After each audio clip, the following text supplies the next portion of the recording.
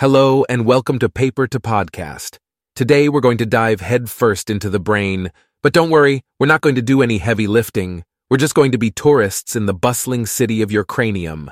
Our guide for today's tour is Zhengmin Li and colleagues who recently published a research paper titled Locating Causal Hubs of Memory Consolidation in Spontaneous Brain Network. Think of them as the seasoned tour guides who know all the shortcuts, the best spots for a selfie, and where to get the best brain food. Their research discovered that our brains are like a bustling city with different hubs working round the clock to help us remember stuff. And it's not just the hippocampus, the Brad Pitt of the brain world, that's doing all the work. There are other lesser-known areas like the prefrontal cortex, the striatal, and thalamic regions that are busy working behind the scenes. These regions are like memory traffic controllers, making sure all memories get to their destinations on time and in style. But here's the kicker.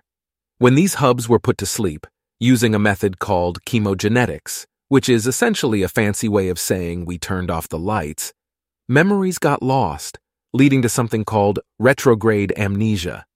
This explains why you can't remember where you left your car keys, but you can still sing every word of Baby Shark.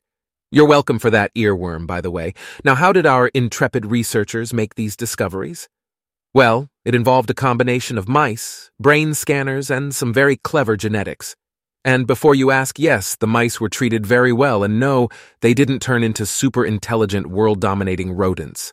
That said, the research isn't perfect. But then again, what is? For starters, it relies heavily on a technique called resting state functional magnetic resonance imaging to map brain networks.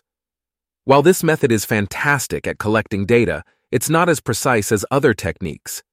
And while the memory test they used was excellent, it may not fully capture the complexity of how we consolidate memories in the real world. Lastly, the findings may not be directly translatable to humans, since they were based on mice models. But hey, we're all mammals, right? Despite these limitations, the research could have some pretty exciting implications. By understanding the brain networks involved in memory consolidation, we could potentially identify new targets for intervention in cognitive disorders. Imagine being able to help people with Alzheimer's disease or dementia by enhancing their memory consolidation processes. How cool would that be? So there you have it, folks. A thrilling journey through the brain, guided by Zhengmin Li and colleagues.